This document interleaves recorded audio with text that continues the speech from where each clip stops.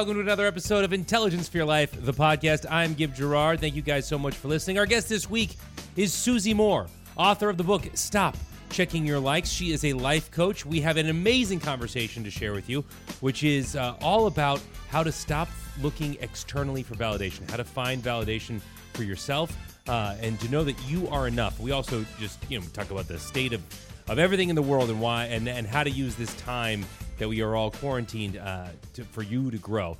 That's coming up in a second. But first, here is John Tesh with our sponsor, Rocket Mortgage from Quicken Loans. Home today is so much more than it was yesterday. But at Rocket Mortgage, home is still all about you. During these challenging times, the top priority at Rocket Mortgage is the health and safety of the communities they serve. And one thing that will never change is their team's commitment to giving you the best mortgage experience possible. That's why, if you need mortgage support, their team of experts is there to answer questions and offer solutions. They understand that hardships happen, and they are here to help, whether that means working with you to save money on your mortgage or finding a new way to navigate payments. If you have questions, the team at Rocket Mortgage has answers. They know how important your home is to you because you're important to them. If you need mortgage assistance, the home loan experts at Rocket Mortgage are available to help 24 hours a day, 7 days a week. From their home to yours, the team at Rocket Mortgage is with you. Visit rocketmortgage.com to learn more. Call for cost information and conditions. Equal housing lender licensed in all 50 states. NMLSconsumeraccess.org number 3030. Once again, want to say thank you to our sponsors, Rocket Mortgage from Quicken Loans. And without further ado, here is Susie Moore, author of Stop Checking Your Likes. Susie Moore, author of Stop Checking Your Likes. Thank you so much for being a part of this show today. I really appreciate it. Thank you, Gib. I'm psyched to speak with you today. And I feel like this topic is, it's particularly poignant now. Because your whole book is called Stop Checking Your Likes. And I follow a lot of like parenting accounts on social media. It's like 99% of what I follow. And every one of them is like, oh, if you're posting your kids doing all of their homeschool work and all of the perfect meals you prepare and all that, then you are not my people. And like that gets, so I see this like competition online in every sub community, but mine just happens to be parenting. Of like, it becomes this competition in these sub communities to be the most liked, and I feel like it's hurting people's mental health. Is that why you chose to write this book? Yes, it's so funny because there's actually nothing new here. Social media isn't the enemy. Comparing, us wanting the approval of others, always seeking, external validation. We've done this, for the ages.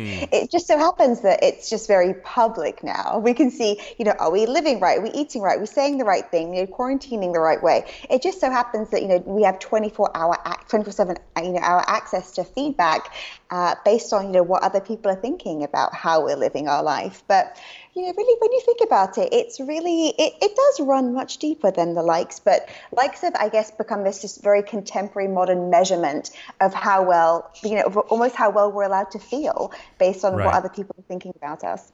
Well, and it provides this external validation feedback loop that we actually don't normally get in real life. That's true.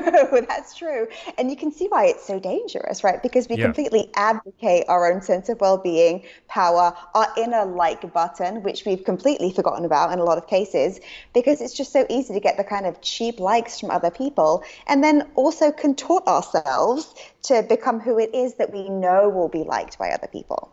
Right.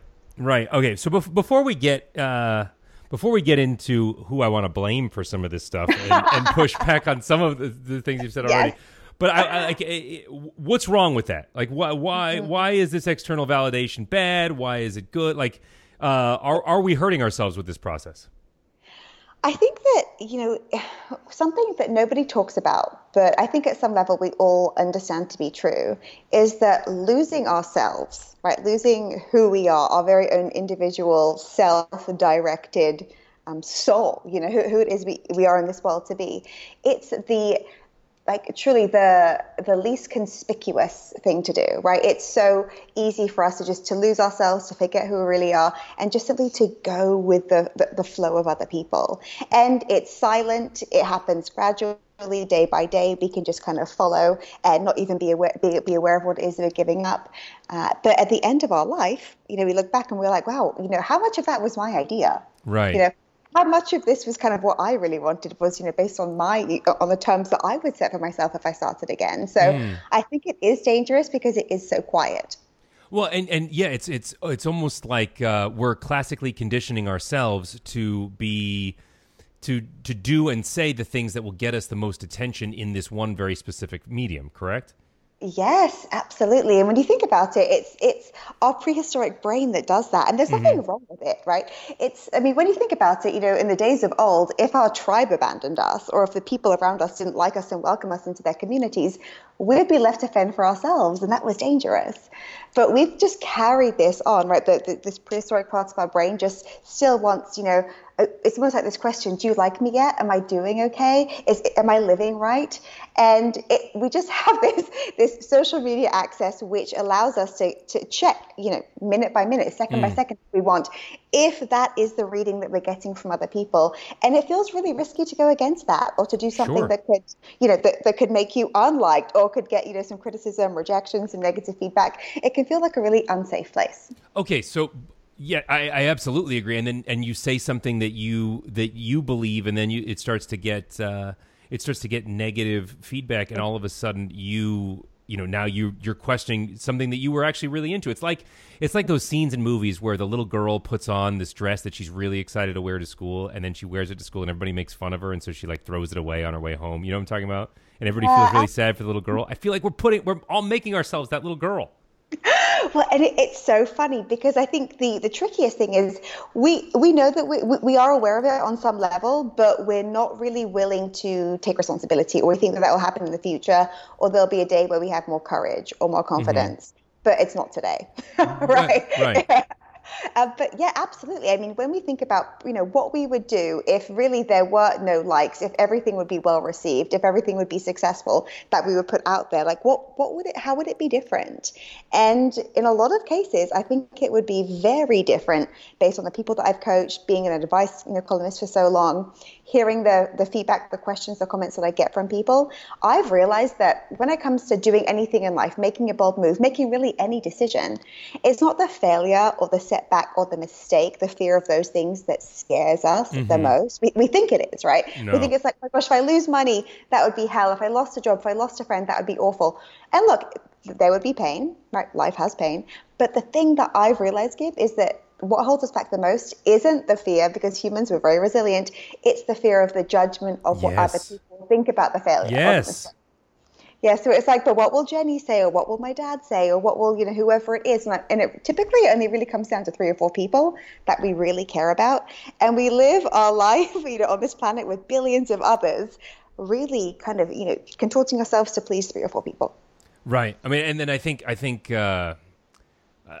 social media has allowed us to pour plutonium on that notion, right?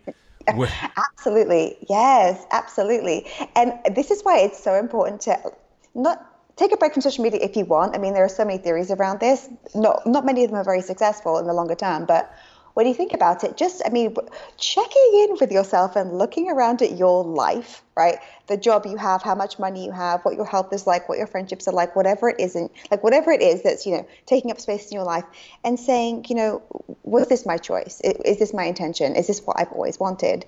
And in a lot of cases, well, first of all, you're in the top 10% of people if you do that. Most people never do it. They don't understand that, reality is an interpretation. So it's just like, this is how life is. This is just how it is for people like me. That right. Our belief system is so strong, we don't question most of it. But if you just kind of look around and go, how much of this is my idea? You are in a real minority. Yeah, you're making me do that right now, and part of it is a little terrifying, right? But look, it starts young, and this isn't to blame parents. Parents have it hard. It's the hardest job, but it really is where it begins. And we don't even realize the beliefs that we inherit so early. In fact, I share a story in my book where I met with a stylist in New York just for lunch, and she said to me that a lot of the rules, in inverted commas, that women have around clothes come from their mothers. And these are successful women, like gorgeous women in their 30s, 40s, whatever age. And they're like, never wear a red coat. never wear ripped jeans, like whatever it is, Right.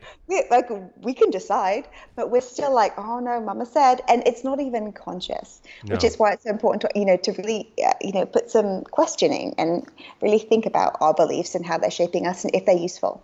You know what's funny is there's a flip side of this coin, and that's like that's all of the and John and I are really into the idea of these like Navy SEAL motivation people, and all of that stuff is about how it's not just those, but it is a big part of it, like how your daily habits shape your life, right? And it's kind of saying they're asking it's primarily focused at men, but they're asking people to do the same thing that you are, which is take a look at where you're at right now and where you would like to be, where you would consciously like to be. And then what daily activities are you doing that keep you where you are or get you to where you want to be? And you have to make that choice every single day because that eventually adds up to be your life. Yeah. Absolutely. But this is kind of where it's like, do we want to take responsibility? Yeah. Right. Right. Most of the time it's like, no. Like there'll be a future date where I get to that, or there'll be some point of arrival where things magically change. But when you think about it, it takes some courage, right, to investigate your life, right, to examine your life, to examine exactly how it is. And also, frankly, to have really good, justifiable, strong sounding excuses. Oh, gosh. Yeah. We make excuses all the time. Oh, and sometimes they're so convincing, right? Especially the more we repeat them. I actually have this process that I call the belief flip formula, where, in traditional psychology, there's the cause and effect model, right? So, for example, someone can say, my parents had a really bad divorce, which is why I can't trust men or women, right? So there's cause, like the bad divorce, and then the effect is an unhappy single person somewhere, right? I like to flip those. And I'm like, okay, so let's just think differently for a moment, as taking full accountability for your well-being, for your life.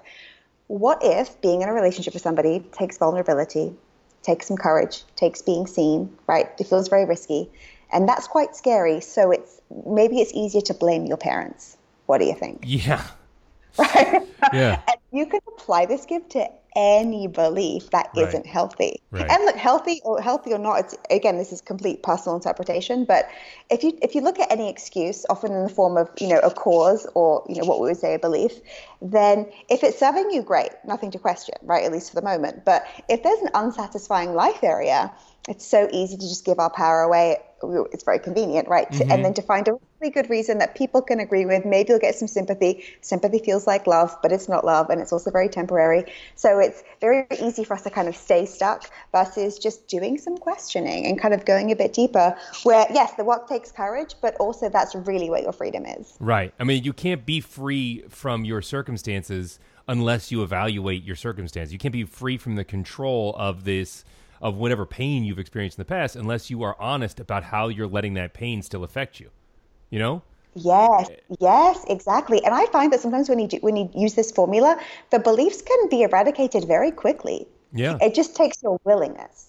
Right. And this is, I think that being willing, this is how I define confidence. I think that we get confidence wrong. We often think that a confident person is like some really witty, dinner party guest or some male speaker on a stage who just, really knows how to dominate and who's really charismatic. But confidence is simply the willingness, the willingness to experience negative emotion.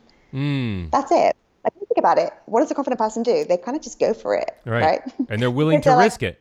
They're willing to be rejected, embarrassed, humiliated, shut down, uninvited, whatever these terribly scary things are to humans who will do anything to avoid pain. A confident person is like, I can live with that. The worst that can happen is a feeling. They're not consciously thinking this in most cases. But it's like the worst thing that can happen is a feeling. Feelings are temporary. I'll be okay. Right. So I get you. And I think that men and women and people in all stages of life need to get to that place.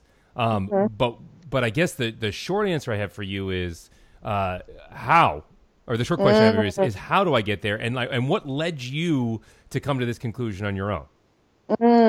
Well, such good questions. I know those are two separate questions, but I'm hoping that they intertwine a little bit.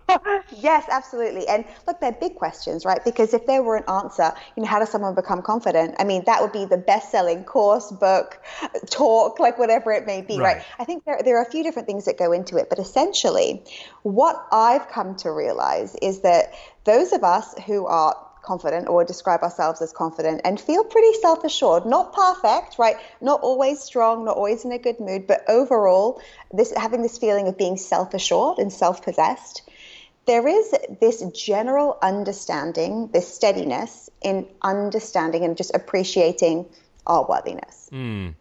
So not being prettiest, thinnest, whatever it is in the most media, like however you define success, but I mean, the one kind of story that I tell in the book, it sounds like a joke, but it's kind of a joke, but also serious, is I say, Gib in LA, people go hiking, right?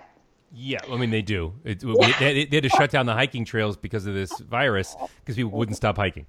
Oh, right. Well, just say, when the hiking trails reopened, you went hiking with some buddies and you went down some, interesting new trail and you got lost and it was starting to get dark and everyone started to worry, right? Would your rescue be in question? Like, would people go, okay, let's just see, is Gib verified on Instagram, right? How much money does he have? Did he complete his taxes on time this year? Like, would it be a question mark whether or not you are worthy of rescue? Right, right. Like, truly, I think about your innate worthiness as a human, whether you like it or not, right? It is fixed. It is not deletable no matter what you've done, no matter what you will do in the future. Just your base level worthiness, the fact that you're here, the miracle of your life. Like, even think about, what it took for your parents to meet, right? What it took for their parents to meet, for you to be alive now, like going through all of your years at this time. Your life is miraculous, right? Why would you argue with nature's intelligence? Like, you are here. So I think at some level, the most confident among us, they don't necessarily think about it that way, but, deserving to be here, not needing to justify taking up space or proving your worth constantly, that's kind of a baseline, like a baseline consistency among the most confident people. It's not proving anything, but just having this quiet awareness in a lot of cases. Right. And then that being the basis, knowing that good things are meant to happen, right? So many good things are just in our birthright too. Right. One of the things I heard interesting recently, this artist that I like, and he was saying that he was going through this feeling of unworthiness. And he said, I wake up every day, I feel like I'm out of my depth, but I believe in myself. I believe that I could be the greatest. And he said, what gets him out of bed in the morning is, what if I'm right? What if I'm right that I could be the greatest? Then I might as well try and prove myself right or wrong. But I only know if I try. Right, and that's true. It coexists, right? Like, it's not like, okay, I've made it, I'm 100%, I'm good, right. I will never have that again. That will probably never be true for most people, unless you're like Eckhart Tolle, who has no ego. But it's okay, it can coexist. And again, we need some self-compassion sometimes when we're feeling down, when we're not feeling it, when we're being, hard on ourselves. We can go, you know what? It's okay to have a bad day. It's okay to need a break. Why do we have to be perfect? Right. Like, where's the expectation that out of the gate things are meant to be easy and perfect all the time? Right. It's just simply not realistic. So I think, self-compassion is ultimately the best self-help, but it comes to from thinking that you deserve it. Yeah, I mean, so I mean, right in there, you have to kind of give yourself a little bit of grace, right? You have to let yourself know that it's okay to have days where you skin your knee. And honestly, you're echoing something that I've heard from so many people, which is that you have to give yourself permission to fail and give yourself permission to know that everybody that started doing something new or living life at one point was not great at it. I think we have this genius fallacy, and we all keep trying to find our genius. Where we believe that when we sit down at the piano, we'll be able to play a concerto right away, and if we can't, then the piano's not for us.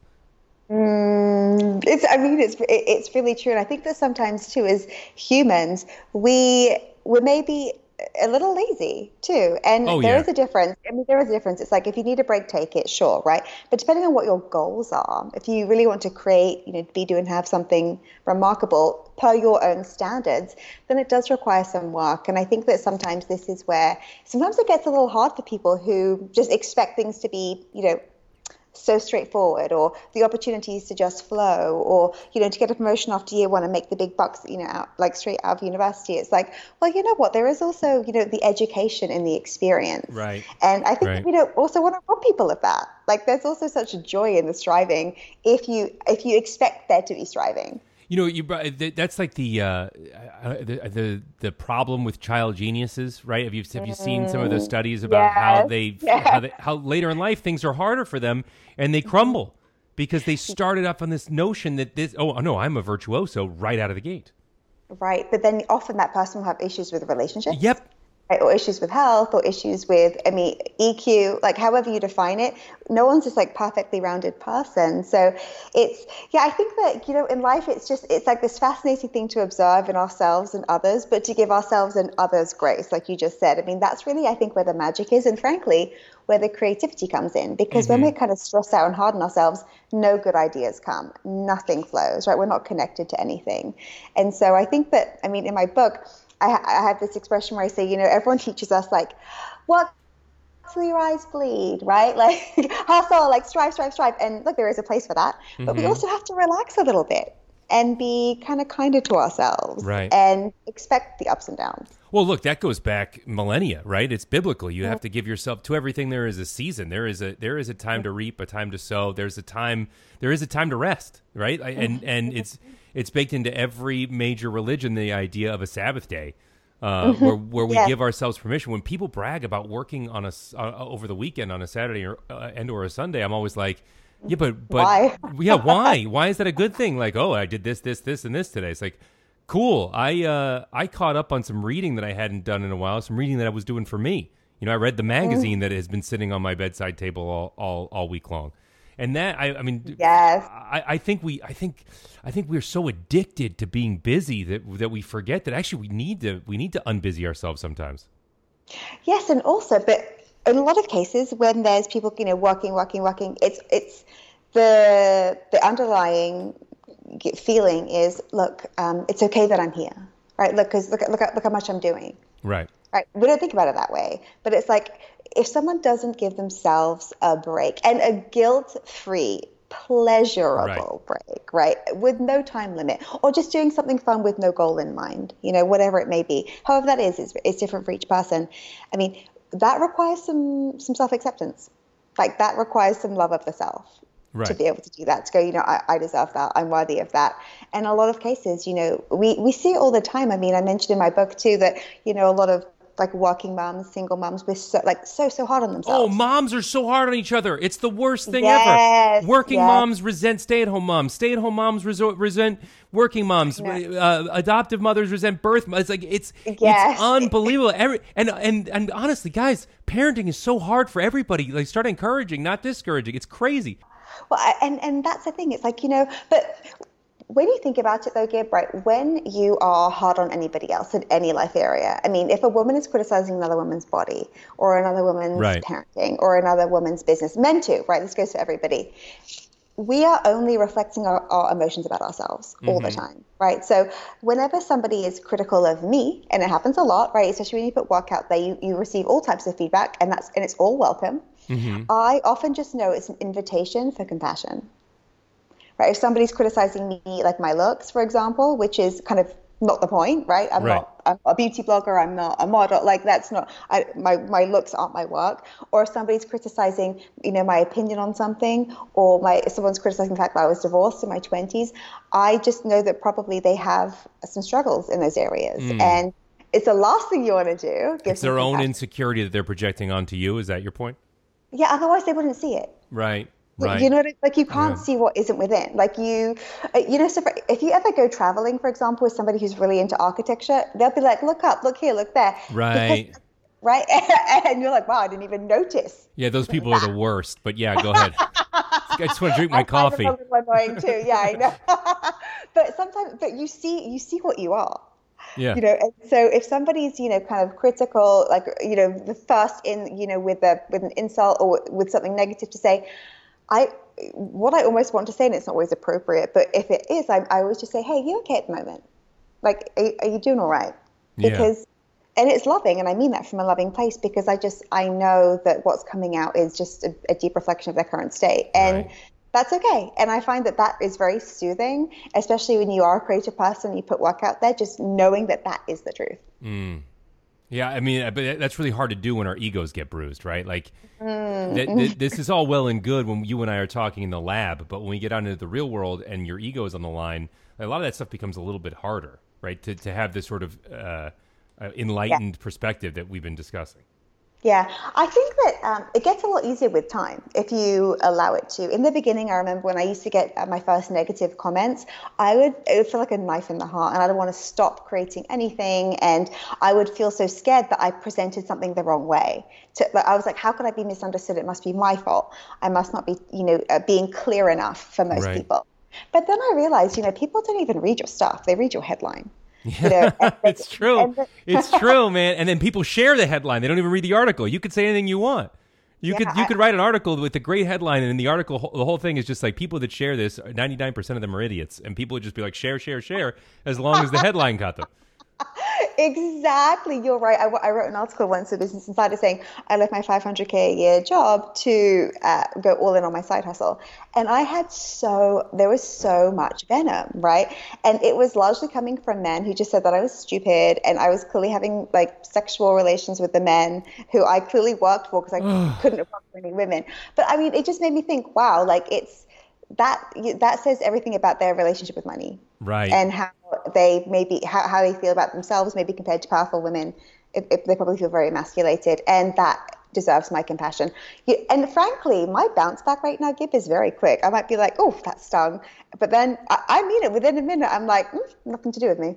Well, that is some transcendent emotional health if I've ever heard it. That's unbelievable.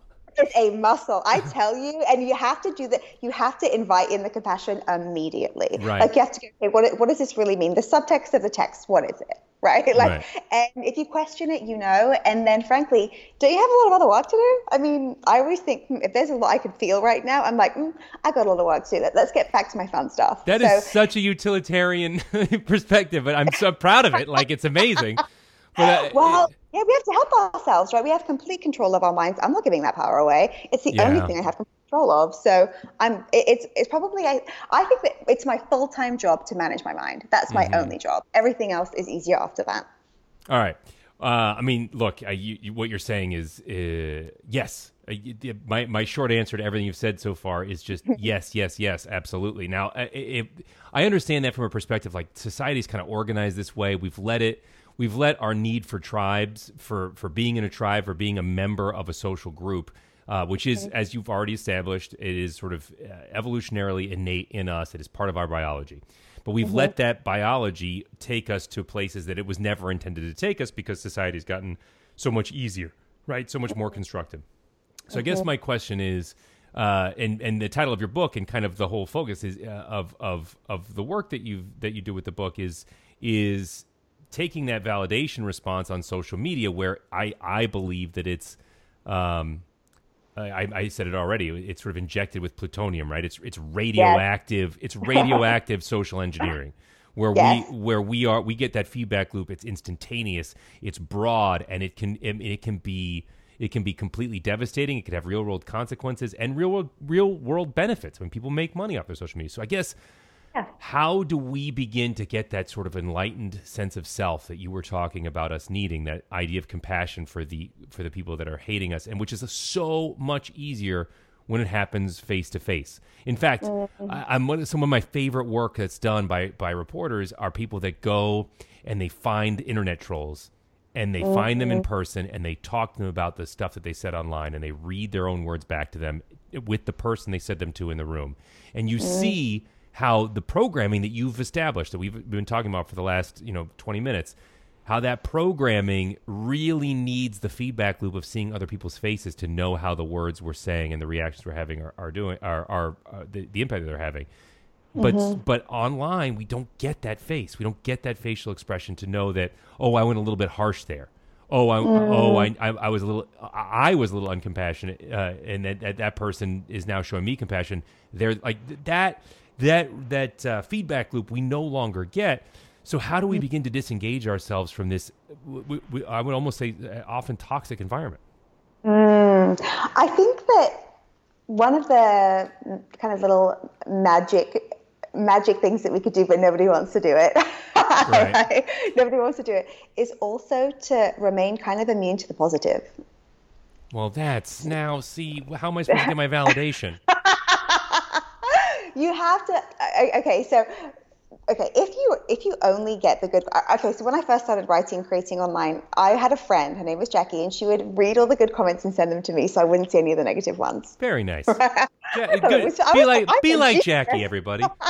Yeah, but I didn't want to risk it because it would really hurt my feelings and it would make me question. And then I'd start thinking, oh, this piece that I want to create, I don't know, I don't want that wrath again, you know. Mm-hmm. So anyway, after kind of Jackie did that for my first few pieces, I thought, you know what I'm doing, it's absurd, like it's disgustingly skewed in my favor, and I'm not being fair to the process of creating something, you know, because it's not like I just get to speak. That's kind of not quite right, is it? I mean, when you think about it, once you release any piece of work, it doesn't belong to you anymore, right? Once it's out there, and whatever anybody's opinion is completely allowed. And for me, just to get like half, I mean, that doesn't feel quite right either. So I feel as if you almost don't consume any of it to a point, like you see it, yes, you engage, especially if, you know, social media is a part of your business. I mean, of course, like do the things, right? But understand that it has its place, right? And it's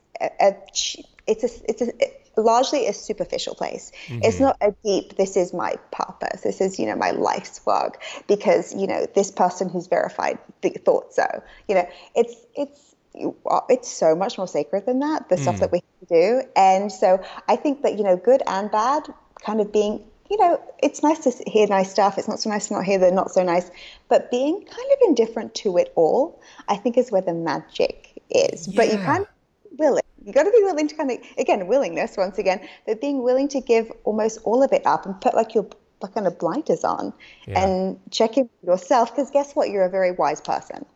You're like, why is anybody else's opinion greater than yours? Like, why is their like button louder? Why is their opinion of any more worth? Sure, but maybe this is just really revealing about my own character. But then what drives you to create, right? Like, are you creating just for yourself? And then to your point, if you're creating just for yourself, then are you really even creating? Do you know what I mean? Like, if you want to put something out into the sphere, into the world that you want to impact. How do you separate yourself from the consequences of that, good and bad? Because I mean, for me, I want to do stuff that moves people forward. I want to do stuff. I want to create stuff that people are using, and so getting the good feedback is why I do it. I guess I shouldn't say I don't just do it for the good feedback. I do it for the good impact, and the good feedback is the way that I know it's having an impact. Does that make sense? Yeah. Yes, I think that they're different things. So one is, you know, kind of getting the feedback and getting the kind of response that will ideally please you, right? And that's one thing. And then the other is kind of responding to questions, and it's using a different part of yourself, right? It's kind of responding to questions, responding to feedback. If, say, you have a product or an incredible book and someone's like, yeah, what I'd like to know next is, or my question around that is, responding to that, that's a great intellectual place to be, right? Creating progress. And that actually comes from an egoless place. Right, sure. I can see that. Yeah, the ego is checked and you're like, okay, great. Well, oh, wow, that is really interesting what he said. I want to think about that. I want to come up with an answer for that. And this comes from the best part of yourself, right? This is where the best work comes. Not where it's like, oh, everybody like my thingy with the you know, I don't know, my diamonds, and I need more of them. You know, or whatever it may be. Yes, okay. Yeah. This version of you is dark, but go ahead. But like, you know, when you think about it, because I find the best stuff comes from like the questions, right, that you get, or if somebody is sparring with you, but from a place where you know it's, I wouldn't even say loving, but where you know it's sincere. It's like, yeah, you say this, but my struggle with it is that, what do you think? Or like, could you help? Yes. Oh my God. Yeah. Okay. Then there's your next book. There's your next, you know, offering your next book. But that I think is something that's completely different to what's everyone liking. How do I just keep kind of doing that? How do I just kind of keep churning out the stuff that gets, you know, these metaphorical or literal likes? Yeah. So what you're saying is the difference is like where the core value comes, right? I'm creating something because I want to have an impact on people. I want to do X, Y. I want to feel like I matter in the world. All right, what have you? But I have something I want to say. Yes. Right? I have something I want to do. I have something I want to create. versus I know I want to make stuff, and whatever people respond to is the stuff that I'm going to make. Yes. Yes, and that when it comes to that, I think the best work, there's a bit of the two, right? It's like your intention and what calls to you, and then also where you see a need, like whether there is a problem and you can help. Mm-hmm. And this involves everything. I mean, not just like deep life products, but makeup. I mean, whatever it is. Like, sure, but look, you honestly, makeup gets a bad rap when we talk about creating stuff, and it gets a bad rap when we talk about YouTube and like, oh my gosh, it's just makeup tutorial videos. But honestly, makeup is an art form in and of itself. It's required for making other things work. It's required for making theater work. But in and of itself, it is something. But even just the basics of makeup and putting a presentable face on, it's just like fashion. You allow people to see your ideas differently if you package it a certain way. And if you lose confidence if you have blemishes on your skin. Well, guess what? You can find out how to cover that up and to recontour your face in a way that gives you confidence. And if you have confidence, then your ideas are going to get heard. So makeup is easy to make fun of, and I am guilty of that. But I also do, I also do see, in the context of what we've been talking about, in the context of the value that we've been talking about, it has a real place. Absolutely, it does. And, when you think about it, like however somebody expresses themselves, like as a business owner, as a human, whatever their product service is, like whatever their values are, they're not for us to judge, right? It's just like, what is it what do we want? Great. Like, and we're like magnets to the things that we want and the things that we care about. And there are some things that we don't care about, not that we don't like them even, but we just like, I don't care about cars. I don't care about guns. Like, I don't care about, some things that people are obsessed with. And that's cool. And in the same way that some people aren't into, personal development, self-help, that's cool too. So it's kind of, Is it cool? Is it cool? Don't you silently judge people that are not into self-help? I'm in admiration of people who don't require any self-help, because self-help is everything to me. Right. Like I live for it. And I'm like, wow, you're getting by without any books? Like, you are. How? If someone has just got their life together and they've never really, examined themselves, thought about their principles, created a vision for it, done all the kind of work. Do you think an unexamined life is good? If it's working for the person, I think it's fascinating. There's 500 years of philosophy of post Descartes philosophy that would say that you are wrong, but okay. Well, if you think about it, just say someone's life is really working for them. They have a good relationship if they value that. Their health is good. They're happy in their work, and they're a content person, and they've never read a self-help book. I'm like, wow, you just kind of knew. Maybe fine. That's all, because I really had to learn a few things. Sure. I absolutely had to learn. I had to learn to release a lot of things. I had to learn to have a very kind of self-directed focus. All these things I've learned through the wisdom of others, right? Which then connects to your own inner wisdom. But I think it's miraculous. Truly, if someone's like, yeah, no, I don't know any of that. Right. Well, look, so I'm gonna put a pin in this because we could go back and forth with this all day. But I would say, and I may get hate mail for this, but if you are in a position where you are content in almost every area of your life, or just overall able to accept that you're content, I would argue that probably somewhere in the process to get you to that point was several paths of self-examination that may or may not have required self-help books, but personal education and self-evaluation, I believe, are intrinsically part of contentment. And I may be wrong, but that's my. But anyway, I want to get to some of the heart of your book. So how do we begin to detach ourselves from the likes? How do we begin to detach ourselves from this superficial response cycle that we've been talking about? We have to really start appreciating ourselves, right? And that's hard for a lot of people, especially if, it's almost shocking how self-loathing is the general state. Oh, yeah. It's the default state for a whole generation of people. And my generation, especially. It's so interesting. I mean, when you kind of question, how you think about yourself, do you think about other people that way? Do you think that this person's a loser, dumb, wasted time, extremely behind at life? We would never almost have that opinion about somebody else, about someone that we cared about specifically. It's just we save all of the wrath for ourselves. And so this understanding of worthiness, it doesn't happen overnight. But when you understand that when it comes to your life, how you feel about yourself, where you place yourself, amongst others in your mind, you think everybody else is so much better, smarter, wiser, etc. But the way that you change that, or the beginning of changing it, is accepting that this has to be your decision. It can't, no one's going to like go, oh, you know, here's a jar of, you know, self-worth, here you go, or here's a jar of like confidence for you. It's like, it has to be a decision that you make, and that has to come from you understanding that you deserve the good things that you see other people have, or you deserve the good things that you secretly desire. And with that decision, your life can change in an instant with a decision, right? It won't be over at that point, but you have to know that you're worthy of making that decision, and that only you can make it, and you cannot abdicate the responsibility to somebody else who you want to love you, or when somebody starts treating you differently. It has to come from you. And I've seen this happen with people where they're like, wow, I can just make that decision. Like it can just be me. And I think when we realize our own power, looking through our past, looking at what we've survived, understanding like the most generous, loving parts of ourselves, seeing us as whole, not just the things that we hate or reject about ourselves, a lot changes. But it has to come with our own decision. You know, what's funny is the real magic of what you're talking about. If you can come to the conclusion that you just mentioned, this idea that I am enough, that I am deserving of the things that I think that I want.